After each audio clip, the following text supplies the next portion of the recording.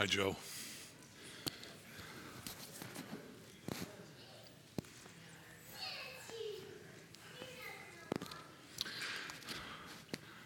My ear must have changed over the course of the week or something. I don't know.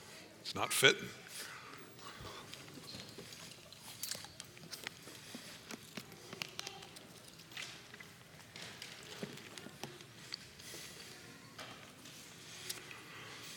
All right. Great to see you all. Who will remind me? I have a couple of things to pass out, but we'll pass, exactly, somebody under 40. I want to pass them out at the end. They're just a couple of summaries. This is part 2 of the Christian and Technology, Pursuing Christ in a Digital Day. Just by way of reminder from last week, I told you that most of this material in some way, shape, or form comes from really 2 authors and a collection of a couple of books here. One of them is Tony Reinke, who wrote God, Technology, and the Christian Life. He also wrote 12 Ways Your Cell Phone is Changing You. I actually provided you with a summation of this book in the handout, again, if you'll remind me at the end, because I will forget. Competing Spectacles is another book that he wrote. And then this book by Tim Challies is called The Next Story. If I were to read one of these, just one of them, this would probably be the one I'd take on. Or the 12 Ways Your Cell Phone is Changing You. But again, I just provided you with a summation of that. So you can read one page and go, okay, I got it. All right. I popped these mints in my mouth a little too late. Hope they're gone within the next 15 minutes or so. In fact, I better just get rid of them. Excuse me. What's that?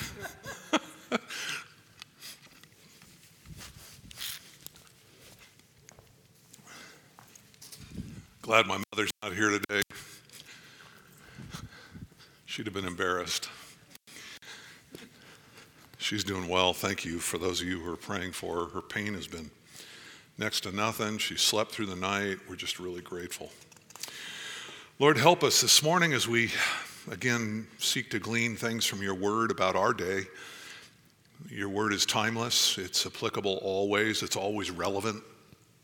So teach us and grow us and help us, Lord, to serve you and not the things of this world. Thank you for wise men and knowledgeable men, insightful men. Thank you for Tony Reinke, for Tim Challies, for their labor in this field, and many others as well. Just pray, Lord, that you would help us to master these things in our submission to our Master, which is you and you alone. We give you praise in Christ's name. Amen. All right. Most of you are here, I think, last week. I'm just going to give you a very, very brief review. We're going to look at 2 passages, and then we will move on to newer material. We began by building last week a mini theology, if you will, of technology. And we came up with a number of conclusions. Number 1, there's one true creator. We are discoverers who can copy, we can mix and match, we can add and subtract. God is the only true creator. He gave us all the material with which we are free to play, but really in the end, nothing is created that isn't within his power and within his purview, as we'll see. Secondly, we only discover, and this is related, what God has infused into creation. We're given the ingredients and we're given the boundaries. We are not those who come up with the idea of color. Color was something that God came up with. God is the one who created those light, rods and cones in the back of your eye and enabled you to see color. And we just paint with color. We design with color. We appreciate color. We can fiddle around with color, but color is his, and we get to play with it. Number 3, we learned that God made us in his image. Therefore, we are like him, which means that we are by nature creative, mankind is. And we are called to exercise dominion in this world, which requires creativity. Overcoming a decaying world and all the various insects that are trying to eat your crops and diseases that are trying to eat your body and all the other threats in this life that tend to be uncomfortable for us, it requires technological innovation, and God has given us that great task in the creation mandate. Number 4, human innovation is a gift from God in a fallen world. It enables us to combat the effects of the fall and to promote human flourishing. We also talked about the fact that human innovation can be used for good and for evil, and that we need to be very aware that in our creative process, there will necessarily be consequences. You create planes, you also create plane crashes. You also, in figuring out how to use nuclear energy, figure out how to make nuclear bombs. And so how we use things matters. We also learned that God rules over the advancement of technology. And here I want to go to a passage. He is sovereign over all things, including tech. Look at Isaiah 54. We talked last week about the fact that technology is the use of tools for the advancement of human flourishing. Things like the ark were new. They were a development. Things like the Tower of Babel. Things like farming and managing crops. It's easy for us to live at this point some 6,000, 10,000, whatever it is exactly, I don't know, but years down the road from the creation of the universe, and it's easy to take for granted all the innovation that's occurred before us. We drive down the road on 4 wheels and don't even think about the way it must have been for those who crossed the United States on wagons and what it was like to ride in a wagon with wooden wheels. Or going back before, I was telling somebody, one of our younger people last week, that when I started skateboarding, I was on metal wheels. Do you remember metal wheeled skateboards? You say, how old are you? Yeah, that old. Metal gave way to a great invention, clay. Remember clay wheels? Most of you are like, no, I don't. But yes, we actually skateboarded on clay wheels, which were great till they hit a rock and shattered, and that got messy. And then somewhere when I was in like 6th or 7th grade, somebody came up with a concept of polyurethane, and that changed everything. Trucks got wider, boards longer, more stable. We were able to do more deadly things safely. All right. So we're always in this process of development, and Isaiah 54 and verse 16.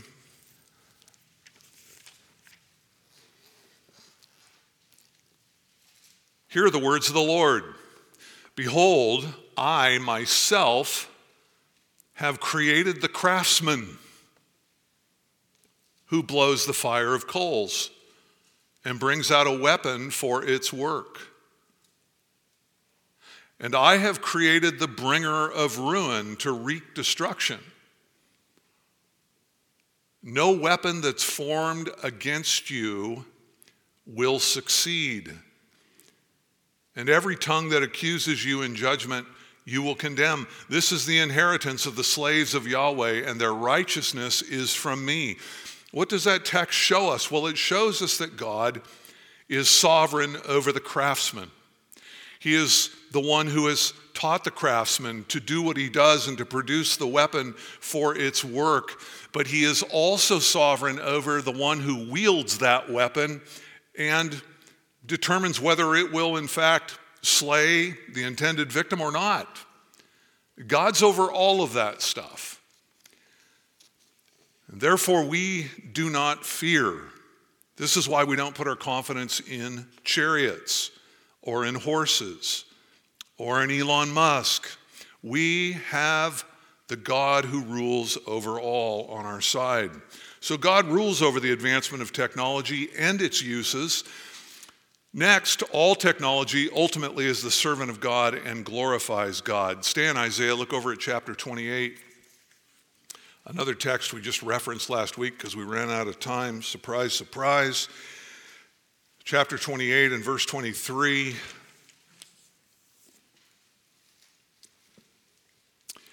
Give ear to my voice, pay attention and hear my words.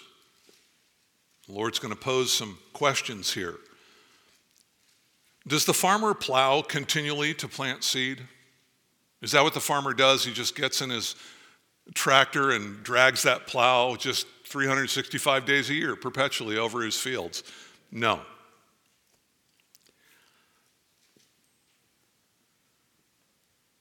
Does he continually turn and harrow his ground? No.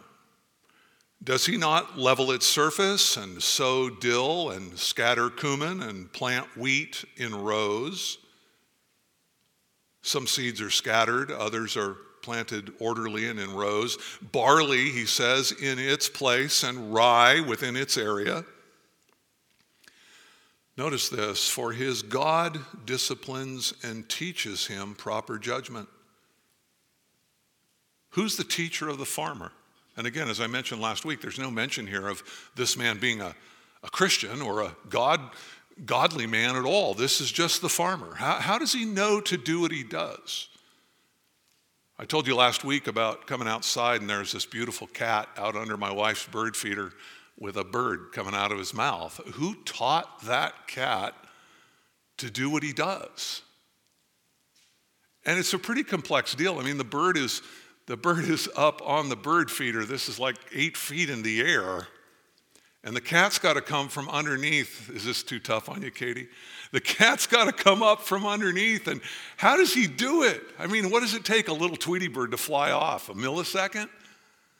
How does a cat know to crouch and to creep up and then suddenly to leap? And I think to myself, man, that's like 10 times its body height. That would be like me jumping to the top of this building. That would be cool.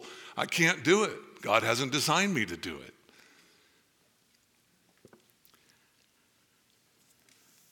How does he know to hide under the bush? And all of this, the Lord says, is the kind of thing that he teaches.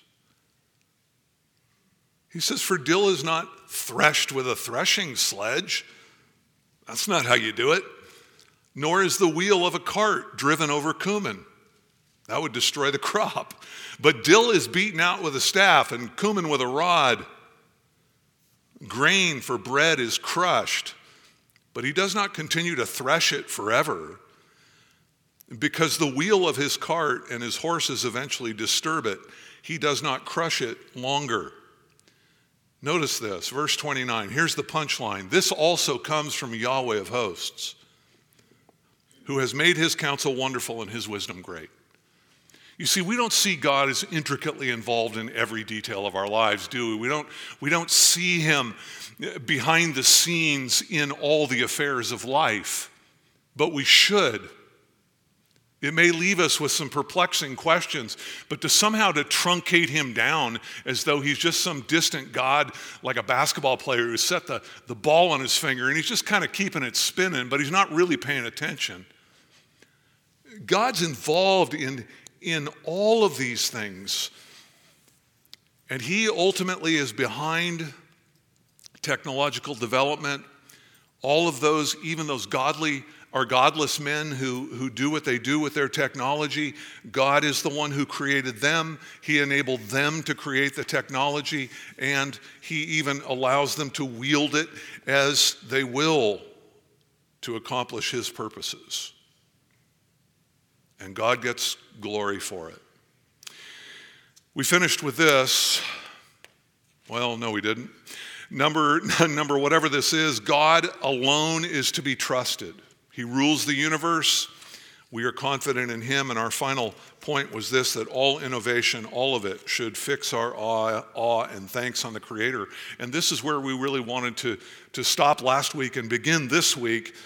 Can we look at the technology that we have, the technology that we use, and can we, in good conscience, thank him for this good gift?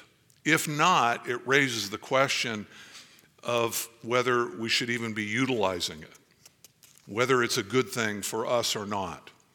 So, having established a mini theology of technology, we want to ask questions now along the areas of personal application. Look over at Philippians 3, chapter 3 and verse 12. How do we best pursue Christ in a digital environment? That really is the question of the day. You remember these words? We were just here not too many months ago. Chapter 3 and verse 12.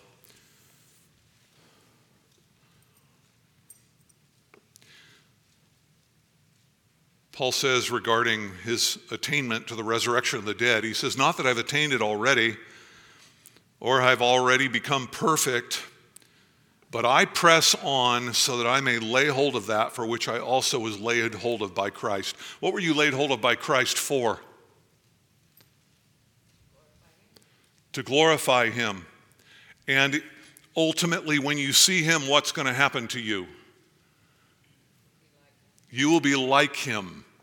He has called you with this upward call to be like Christ. He's speaking here about sanctification, and Paul says, this is what I do. I'm pressing on toward that end.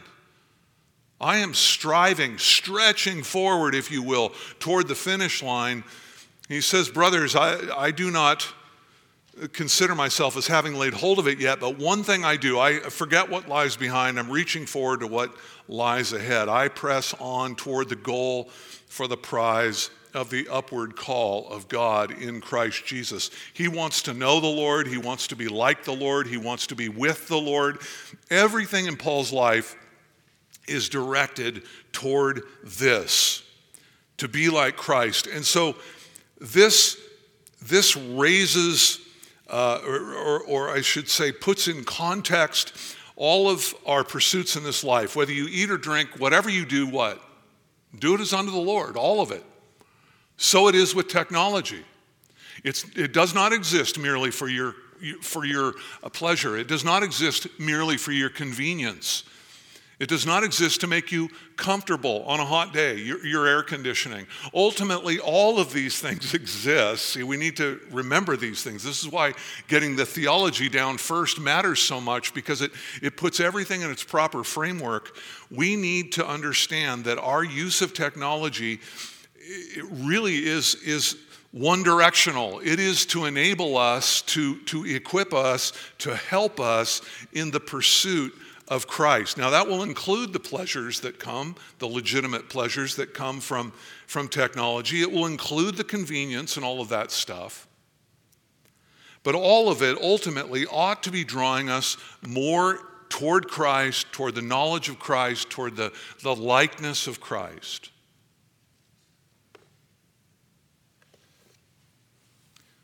So I stuck this down in my notes, just in my own thinking. One thing is for certain. If you're going to fulfill that end, you have got to become the master of your technology, or it will master you. My wife and I have experienced it. We thought when Justin was 7th, 8th grade, we thought, we hadn't had a TV the whole time. We thought it'd be better while he was younger not to have all that. Then we thought, well, this young man's going to be on his own at some point, and somehow we need to teach him how to rule the television and watch C-SPAN and PBS. That thing ate us alive. We were under the power of the TV so fast, my wife and I, it was embarrassing. It dominated our hours. It lured our attention. It became the instant babysitter. Rather than going fishing, hey, let's just watch something. We couldn't believe it. We all know what it is. How many of you have experienced that thing that goes bing, right? You know that sound? Ranky points out, or one of them, no, it's not Ranky, it's Challies points out, there is no native, natural sound in this earth that sounds like bing. He says that is a man-made creation, and because it is, it demands attention. and you know how tempted you are. You're in a conversation with your wife. You're grinning because you know what I'm talking about. You're in a conversation, and all of a sudden, right there next to you on the couch is your phone, and it goes bing, and you think to yourself, I love my wife, but man, I am tempted to look, who is it? And what do they want? It's amazing how powerful that is. We got to take that bull by the horns. You cannot be passive in this fight. And you are being impacted. If you think you're not, if you think your worldview is not being shaped by technology, you really need to read one of these books.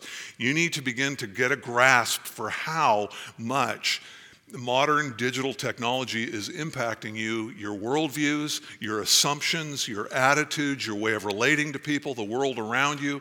It is a very, very, very powerful thing. Now, I want to divide the morning into two parts, really three. We're just going to raise two questions. One, how is digital technology changing our world? And we're not going to be able to talk about everything, obviously. Just a few things. And then we want to ask, how can we live with godly virtue and biblical discernment in light of these changes? And then I want to leave, thirdly, a time at the end for questions. So we need to move. All right. How is it that digital technology is changing our world, and what do we do about it? I'm going to give you 5 words. That's all. And then we'll try to provide some helpful recommendations at the end of each section. All right. What's our first word? It is the word word.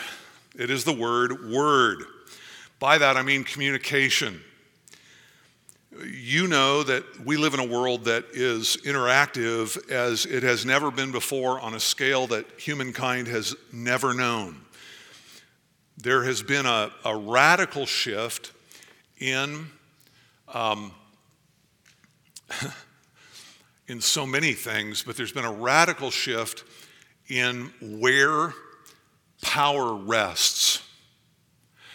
Power used to rest with a select few, most of whom had advanced degrees or had accomplished something in this life. You would hear how to build a business from people who had been, in fact, successful at building businesses. You would hear a course in theology from somebody who actually understood biblical theology and were good at it, and they had studied it, they had a degree in it. We now exist in a world where everybody has a microphone. And it's interesting to think about that everybody's got a platform, everybody's got a stage, everybody's got a microphone, and it's challenging to discern who actually knows what they're talking about and who is blowing smoke. The question of where does truth lie has become a real challenging question.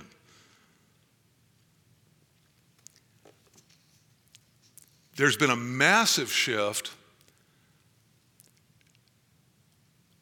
which has been true in our culture for a long time, but power and authority and quote unquote wisdom rests with those who are most capable at utilizing digital media. Who are the most capable at digital media? It's the youth. And therefore there's been a massive shift in that the youth are now directing the ship. They're at the helm. And, we've seen this politically with one party being able to utilize digital media much more effectively than another, and it's we're playing catch up, aren't we?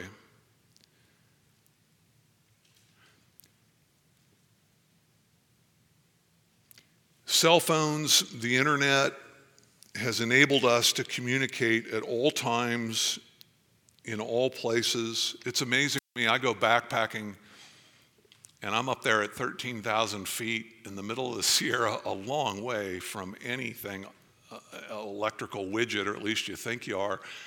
And you used to go do that thing to get away from the connectivity, and all of a sudden, your cell phone goes off, or your wife calls you, and you're standing on top of Mount Whitney. It's impressive. It's also depressing. Not because my wife called me, but you get the idea. We can call, we can text, we can email, there's social media, there are push notifications, you can send pictures. I mean, it just goes on and on and on. And you can communicate now with unprecedented scope and speed. And the multiplication of words is exponentially grows every year. Is this good or bad? What do you think? Which is really a bad way to frame the question, but I'm doing it anyway, somewhat intentionally. Is this a good thing, or who can argue that this is good? What are some good things about this incessant ability to communicate? What are some good things? You've broken your leg on top of Mount Whitney. You're glad you have connectivity. Yeah, Corey. Same kind of thing. I can find out while I'm at the grocery store if we need anything else that I can get on my list. Nice. All right. I can get a list at the grocery store for my wife, and that is convenient. Alan. Joy was able to get an ablation for her AFib scheduled this Thursday. So we got on YouTube and watched all kinds of doctors explaining ablation procedures, the cryo and the radio frequency and technology out the yin yang. And we're going, wow. About how this works. Yeah. Got with the surgeon, and so it's really helpful. Dynamite. Yep. A lot of information. Very helpful. Jeremy. I can watch your sermons anywhere. Thank you for putting that in the good category. I appreciate that. Yeah. Juliet. I can visit with my grandchildren. Yeah. In person and face to face. Me too. I got a daughter in Texas. She's about to have a baby here in a month or so, and that's just really good. Yep, I'm with you. Okay, those are all good things. Solomon writes, Proverbs 16:24, gracious words are like a honeycomb. We can utilize all of this communication, can't we, to strengthen people, to build people up, it's an excellent tool to encourage people or to share our joy. I delight when I get a photo of a new baby that's been born in this congregation. It gives me the joy of just seeing a new one born and sharing in the joy of those who are in the hospital. The thing is, I used to go to the hospital, so something's lost there too, right? I used to go. Now I can't go.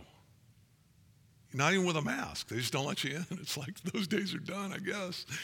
But this is a good thing. You can send a scripture passage. You can encourage people. You can use your words carefully and wisely, and those words can give life. The scriptures are also clear that those words can be death. So what's bad about this? Well, Proverbs 10:19 says that when words are many, what? Transgression is not lacking. When there's just an overflow of language flowing out of the hearts of men, it's bound to trip you up eventually. Remember, James says, what defines a perfect man or a perfect woman? They don't stumble in what they say, right? It is very hard when you multiply words not to fall into sin. The proverb goes on to say, but whoever restrains his lips is prudent. Now, it used to be that you had to be with a person to be speaking, unless you were, odd. You had to be with somebody. But now, if you want to, you can just take up this machine and go. And you can go endlessly. You can be speaking to a world out there that you don't even know.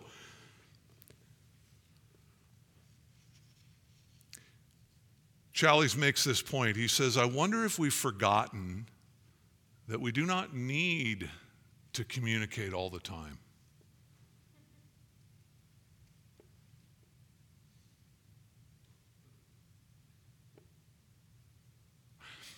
I think about this a lot when I'm looking at the scripture and I'm thinking about Jesus and his disciples, and the assumption is that Jesus was perpetually just chattering on, and there's Peter talking back.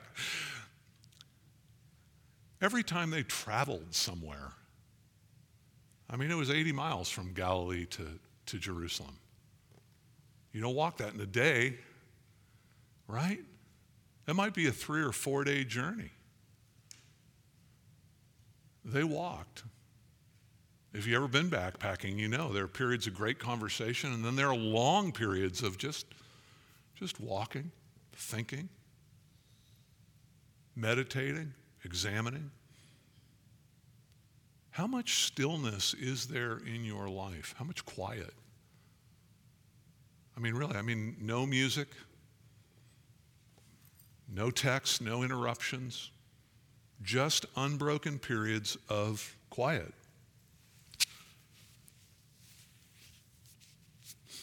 I think about all the things that get crowded out because of the pace at which we move. It's one of the nicest things, frankly, about going to Alaska. The camp is frenetic.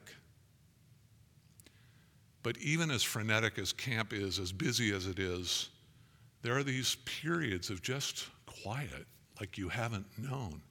And man, the plane hits the tarmac here and you get out and you just feel like you're in the middle of New York City. It's only the Sacramento airport. But man, it just feels like, whoa, this conveyor belt is moving way too fast. Alaska slows you down. This is a really good reason why you need to go to Wyoming and just sit by a river for a little bit. It's good for you. It's good for you. It's really easy for our words and our communication just in general to become idolatry. To think all the time that we have to be listening and taking in and talking and projecting and blah, blah, blah. That's not good. And this kind of thing, there are lots of other impacts I've written down, but I want to just keep moving. I just think about how, with texting, how it tends to stoke our impatience with people because they don't get back fast enough, or how much of our prayer life has been retarded because we can just always turn to people. We can always find some outlet for both our sorrows, our griefs, our requests, our praises, our thanksgiving. We're just always going on a horizontal level, and I wonder how much of that doesn't get lifted this way like it should, when I used to feel much more isolated with the God who never abandoned me and was always with me. We're much more people-oriented, perhaps, than we should be. Here's some recommendations. First of all, understand the profound impact of your words. The Bible is crystal clear about this. They are good or they are bad. There isn't a place for sort of neutral chatter. Think of Ephesians 4:27, let no unwholesome word proceed from your keyboard, right? That's what it says. But only that which is good for the edification of others, those things that would give grace to those who hear. That verse where Jesus talks about calling every idle word into judgment. It makes you careful about your communication. We are not a careful culture in our communication, and we should be more careful. Use your words to build up your brother and to lift up Christ. I got a text this week.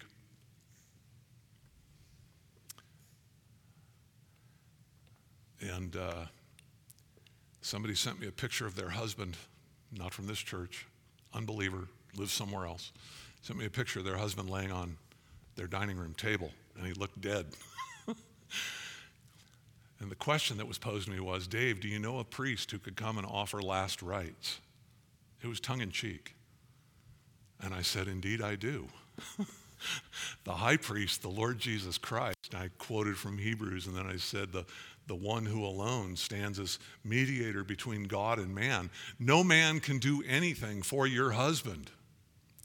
See, that's a good use of technology. We're just putting Jesus out there. We're trying to preach the gospel in every way available. I'm certainly thankful for many of the words I find on websites and blogs and other things. But I realize too that in constant intake of those things, it can be dangerous and even defeatist. It can even work against us, I think. So, build your brother in Christ up. Lift up Christ. Be mature. I came up with a new adage for my wall. Wordiness is worldliness. It is. I don't need to be wordy.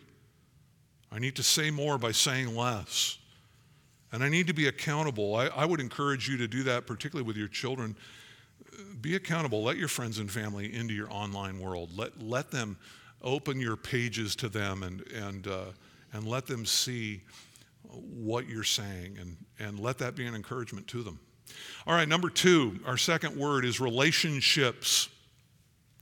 First word was word, communication. The second word is relationships. Our relationships have become mediated. That's what media is. It's something that carries something. It's something that stands in between something. Digital media, what are we talking about? We're talking about our screens. We're talking about our iPads, our cell phones, our computers. This is having, I think, a profound impact on our world, undoubtedly, in just our understanding of what life is about. You understand this, right? That Christ has called you to relationship with people who live in your physical locale. You do not live here by accident.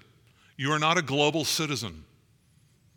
You live here among other people who live here. All of you sovereignly placed here by God to impact one another and the culture around us.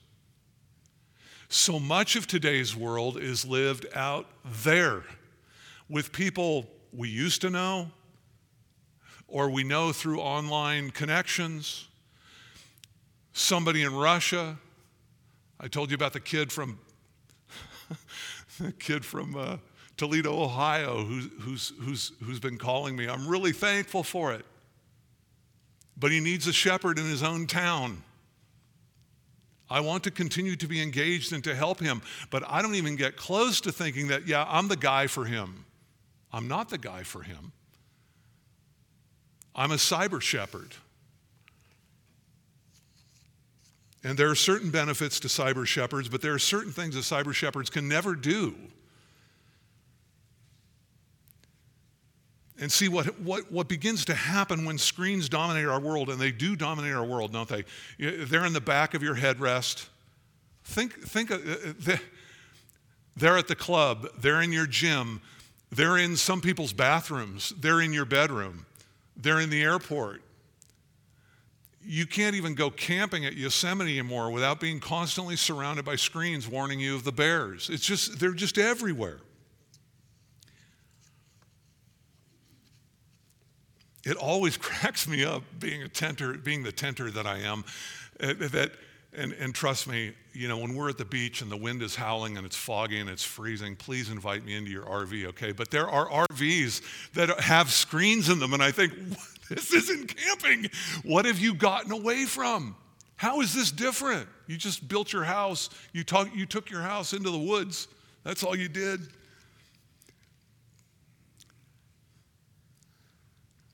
My bias is coming out, isn't it? I'm sorry.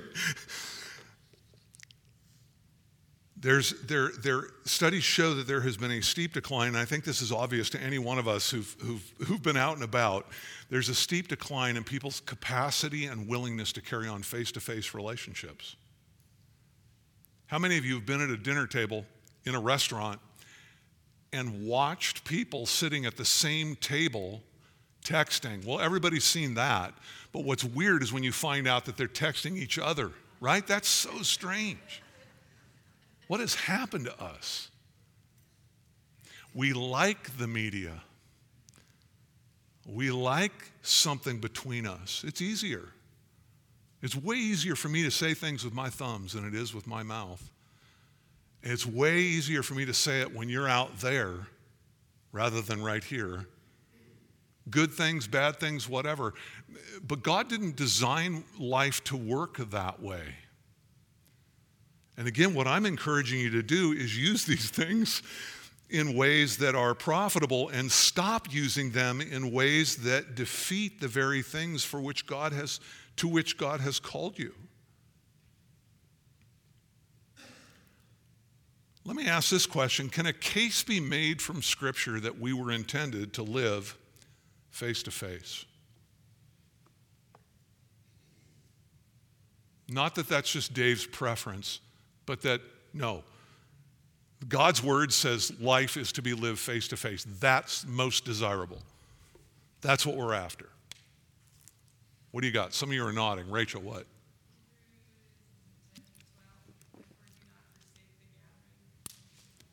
Okay, do not forsake the gathering together, as is the habit of some.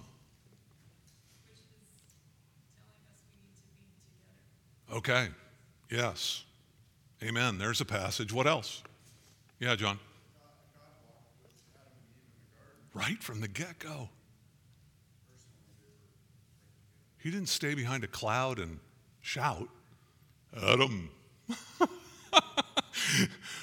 God walked face to face with Adam and Eve. That's something. Laura.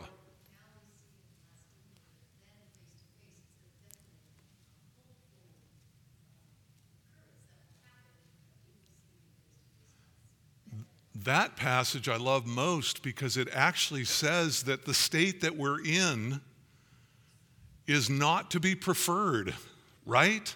Now we see in a glass dimly, a mirror darkly, but then it's going to be face to face, and Paul's saying, that's what we're after. You see, yeah, Andrew, you got another one?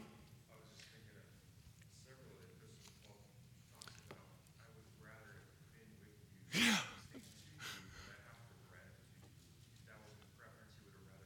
Awesome. You guys got them all. You got every one I wrote down here. Exactly. Paul says, look, I'm sorry I got to write. My heart is there. I can't wait to get to you. And please greet this person and this person. Romans 16 is a whole chapter of just names of people he wanted to be specifically greeted on his behalf. How his heart longed for them. I assure you, I have for you, Philippians, the affection of Christ. You ever try to send your affection through a text? You got a lousy heart emoji? That's garbage compared to a hug, right?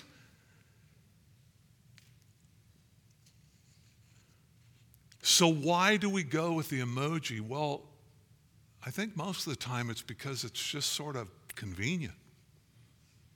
It's another reach out and touch you. And again, I'm not condemning that. I've sent those emojis. Sorry, men, I admitted it. Don't all the one another's of Scripture imply that we are going to be together a lot? We're going to know one another, our ups, our downs, our sins, our successes, all of those things. Yeah, Brian?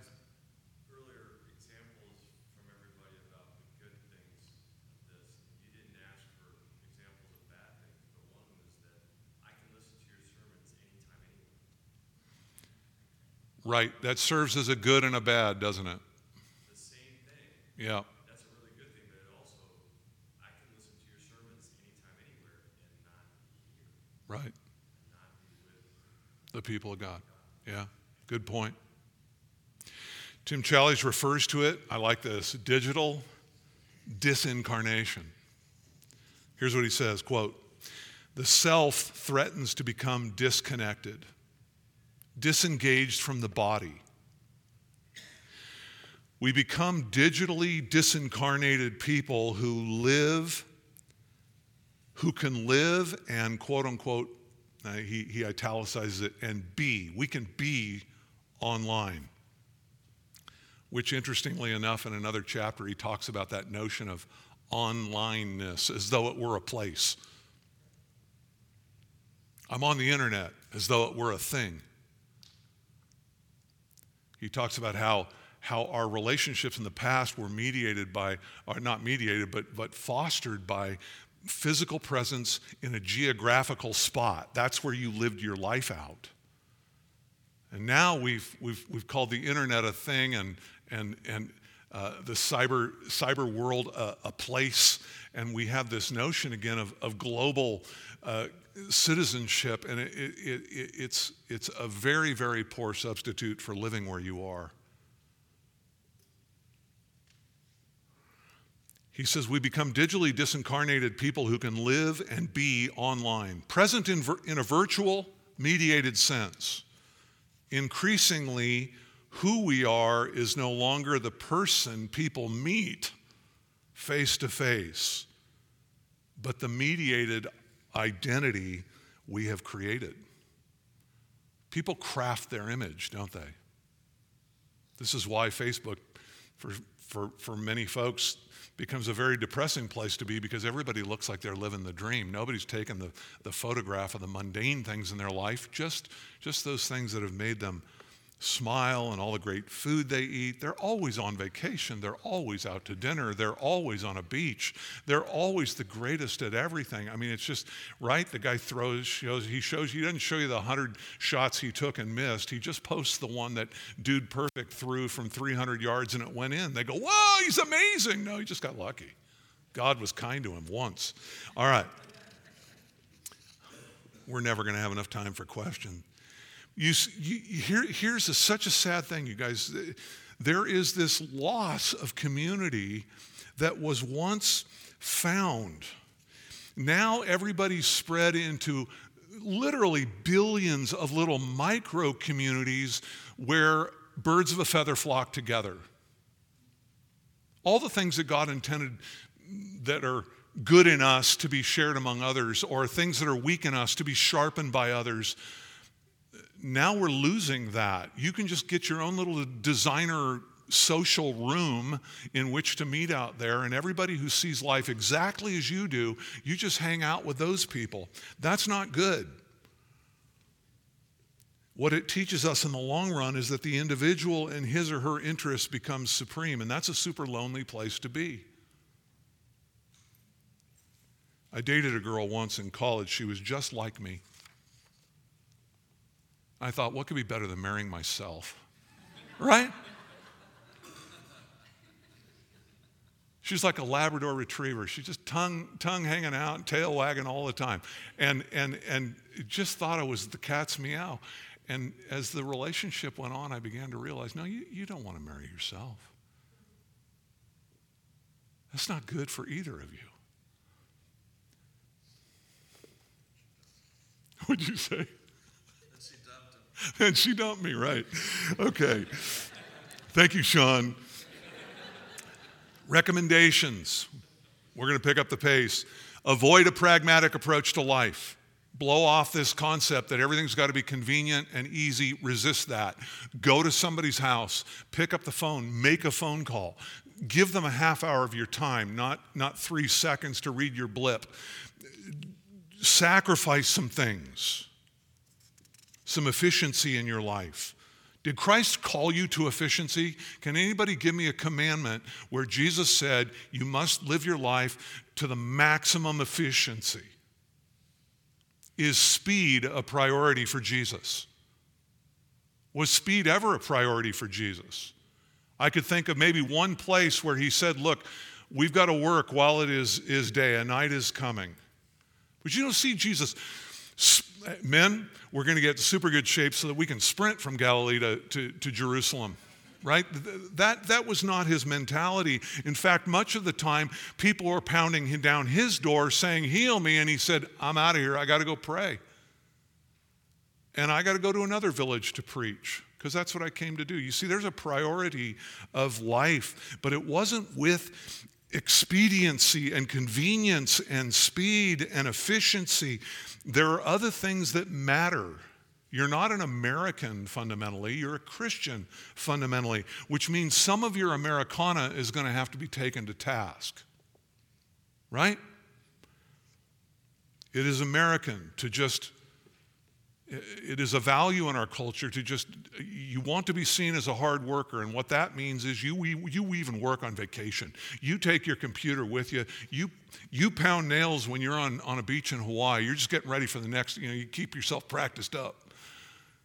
Whew, take a breather and engage life a little bit outside of just that very narrow vision. Other recommendations: commit to consistent time, cultivating face-to-face relationships. Understand God's design for the church. Iron sharpens iron. I know it's harder to conduct yourself in face-to-face relationships, but that's the way God designed it to be. He didn't want every confrontational conversation to be had over text or an email. They should be had in person. How much harder? How many of you have found yourself misunderstood in a text? Yeah. How many of you have found yourself saying, no, gee, I was trying to communicate the exact opposite in a text? It's very hard to write accurately, carefully, well to convey. God has given us body language, tone of voice, speed of tongue, all of these things to try and enrich our communication. You can't do all that through a text. It's very hard to write that well. In fact, you'll find if you try to write that well, you would have spent less time making a phone call. I've rewritten texts, tens of times trying to get it right, and I finally just have to tell myself, just call. Here's another adage for you, for my fridge: talk before type. I'm trying to put it in bite-sized pieces. Talk before type. Number 3, our word is distraction. You all get this. Digital media is massively distracting. We want to speed everything up. Ease and efficiency again. We can get more done faster. You think about how your phone seeks you out, how it interrupts, how it insists on your attention. You think about the speed with which our world has picked up. I was telling somebody this week, I refuse to live in a world where I got to get an email back in a matter of minutes. I understand if I worked for Microsoft, I would have to do it because it would be required of me in my work. I get it. Some of you live in that world, and I pray for you. I'm glad that I don't. Again, do you really want to speed up family? You go on vacation. It's you and the 3 precious gifts that God has given you in the back seat. One of them's got their headset on and they're watching a video in the back of your headrest. The other one's over there texting a friend, and you're wondering who else is with us on this vacation, right? Do you want to speed all that stuff up? It's so nice. The kids don't say a word all the way there. What? What are you on vacation for? Again, I know sometimes convenience is good. I'm not saying I never use it, but we should be thinking about it. You're going to send your mother an e-card on Mother's Day? Seriously? Come on. Happy Mom's Day! Wah! Dumb. Your mom's not appreciating that at all.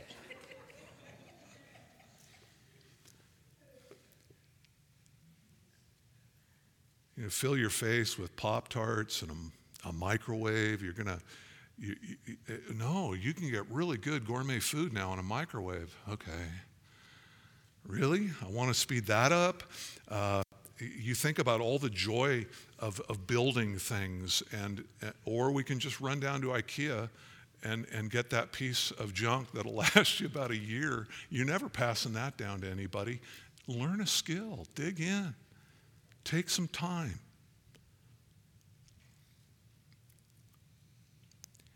One of the ones that really gets me is like on vacation. When people aren't on vacation, they're not there. You go to the Grand Tetons and you spend all of your time thinking, oh, that'd make a great shot. I'm going to post that on Facebook. Listen, you've lost it. don't do it. Just leave the stinking thing in the car. Better yet, leave it at home and don't talk to it for a week. Go take in the Grand Tetons like you're Lewis and Clark. You know what I mean? If I send you a text and you're on vacation, blow me off. And everybody else for that matter. Yeah, but what if somebody gets in a... Yeah, what if? The world existed before that. Accidents happened before that. Okay. There's just... Why do I do this to myself? Recommendations. I just skipped about a page of other things under distraction, but you get the idea. Here we go. Number 1, grow in your awareness of how often you're distracted. Listen for the bing. Pay attention to how often you start down some path and then you're jerked one way or the other.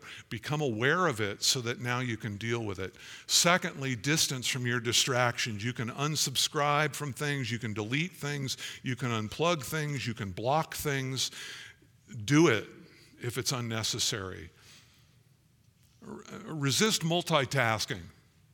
Studies show you can't do it anyway. All you do is you get half attention on 2 things or a third of attention on 3. Resist it. Just do one thing at a time. Begin to grow your concentration. Cultivate concentration. Discipline yourself. Do things that you get entirely lost in. Like the world just goes away for a while. Pottery does that to me. I know it does it to Jim. I get on that wheel. It's not like I can't think of things, but I can't make a good piece of pottery. I probably should stop the sentence there. I can't make a good piece of pottery while I'm distracted. It's impossible. And so it's nice to lose myself in that. Do that once in a while. It's good for us. I would say read a real book, not a digital one. Mark it up. Dog-ear the corners. It's good. Take up the task of memorizing Scripture. And I would encourage you to take a digital fast. You just have to have times in your day and your week where you go, no, not doing it. Not doing it. I'm not taking this on my walk. I'm going to go walk. I'm going to be with the Lord, and I'm not going to let others charge in. And you have Jesus' example and approval of that. What was his habit? What did he do? Long before daylight, what would he do? He went off to a place. That was his custom, to pray. He didn't do it at noon when people needed him and there were other things to do. He was not irresponsible. But he did go find time by himself away from the demands of ministry. All right, next word, wisdom. This is simple enough. You know this, that wisdom is built on knowledge. We live in a world that is producing more information than we've ever had. And so people are informed. We know a lot. We know a little about a lot. Our knowledge is an inch deep on a lot of things. And we're swimming in it. And I would say that we're even potentially drowning in it if that thing begins to drive at you like it does at me. Check the news. Check the Google it. It's just constant information. And I think in some ways we as a culture worship at the altar of information. We not only fear missing out, we fear not knowing. We fear being last to know something. We're sort of like trying to illustrate this. We're sort of like a contractor who gathers wood and screws and tools and concrete. He gathers all that information, all that stuff into his garage, but he doesn't ever build anything. We're like that. We're like hoarders who collect all kinds of stuff, and we consider ourselves rich for the number of our possessions. But it's just clutter in the house that's doing nothing really to further life.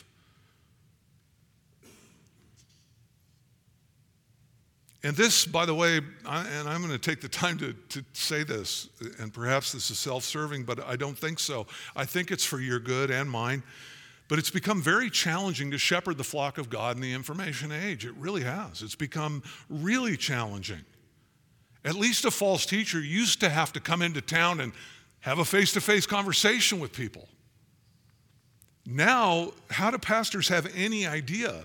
It's become very difficult to guard the flock of God from error. Now, I would couple that with it's also been very good to see the maturity that comes from people who sit under good teaching from outside. But again, there's maybe some downsides in that too. People often have higher regard for their cyber shepherds than they do for the shepherds that God has placed over their souls and in their congregation. And you go, yeah, well, times have changed. I go, well, isn't God sovereign? Isn't he omnipotent? Didn't he know there was going to be the digital age? He did, and yet he still called us in his word to what? Keep our eye on those who taught the word of God to us, and considering their example, imitate them. You can't do that with R.C. Sproul. As much as I and you both have benefited from R.C. Sproul's teaching.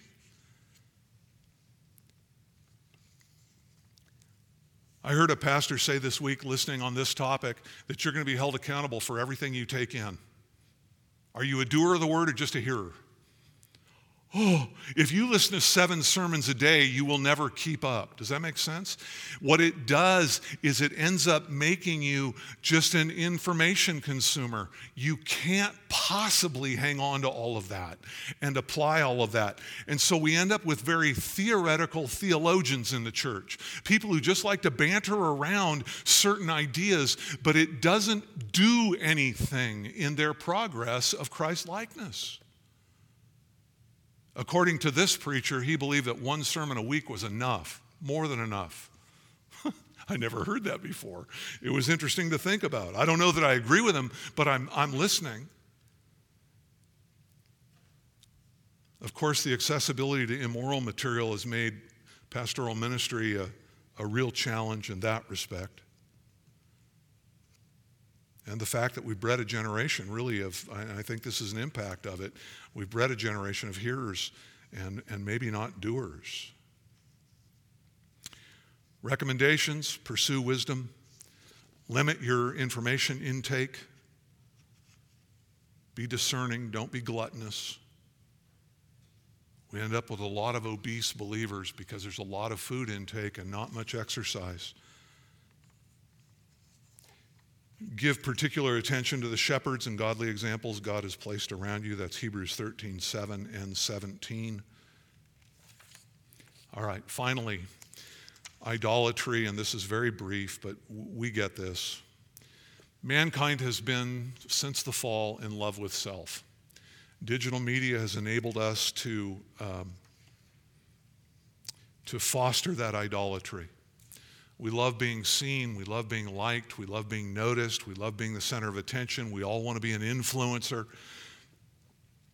According to this was Challies again. I drew this. He says we live in a culture of exhibitionists and voyeurs.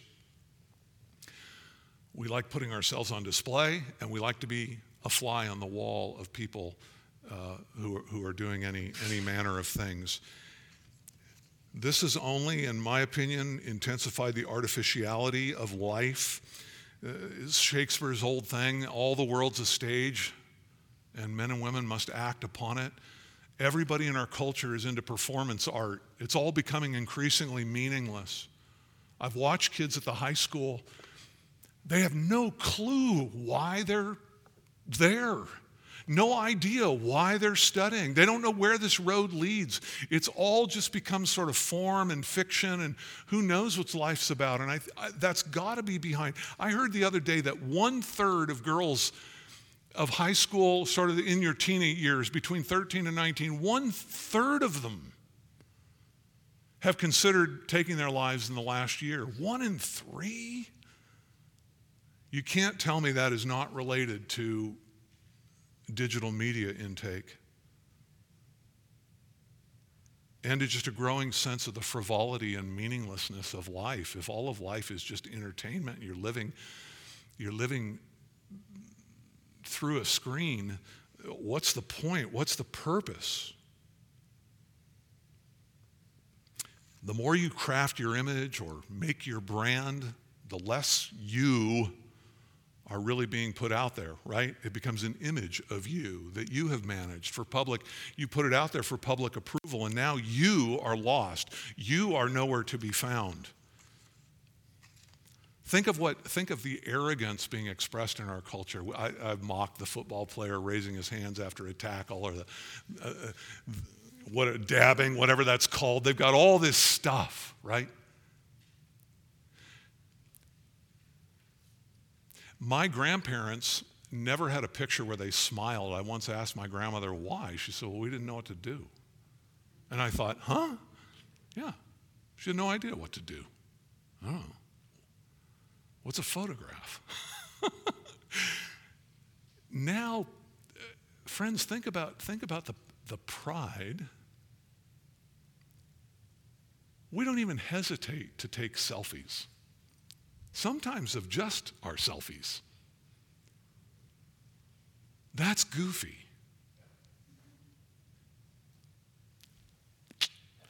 What? We used to be embarrassed by that kind of thing. I don't want to be mentioned. Now, I understand the heart. Of course I wanted to be mentioned. But I would have never stepped up to a reporter after a basketball game in high school and say, well, right? You just didn't do it. Well, first I want to credit the other team. They really did an excellent job. They're very good. And I'm just so grateful to have teammates who set good screens, got the ball to me at important times. And apart from them, I really couldn't do much. Our coaches are outstanding. You never walked up to it and just said, I'm the guy. I'm the guy. I'm willing to sit down with you for a half hour and talk about how I'm the guy. If I can be of help to you, I'm a humble guy. I don't know if you heard it. There was a particular presidential hopeful on the stage last week who said, well, with all humility, and he went on to talk about himself, and the crowd laughed. That's not good. Yeah. Friend, God's call for you, get this, is to forget yourself. To die to yourself, to deny yourself. He died so that you might live for him, who died and rose again on your behalf. For me to live is Christ.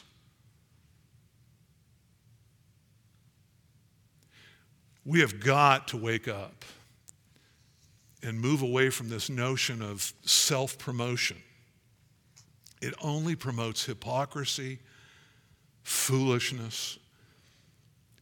Recommendations? Yeah. Be aware of your heart's lust for attention and admiration. Worship. Every last drop of worship on this planet, in this universe, belongs to him.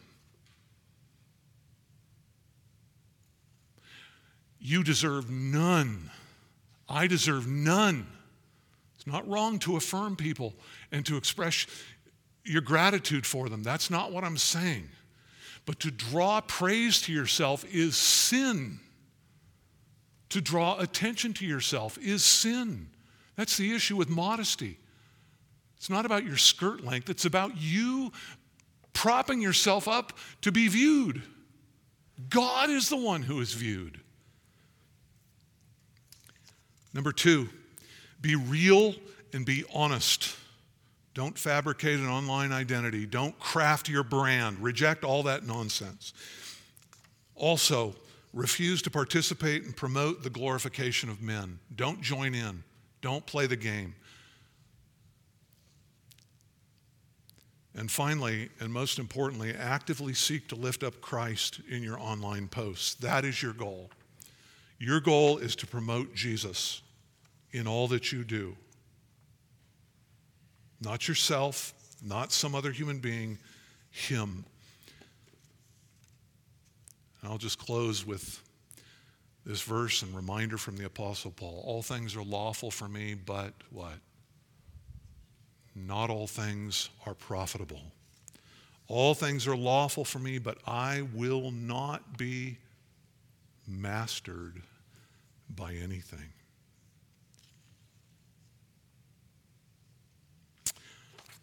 All right.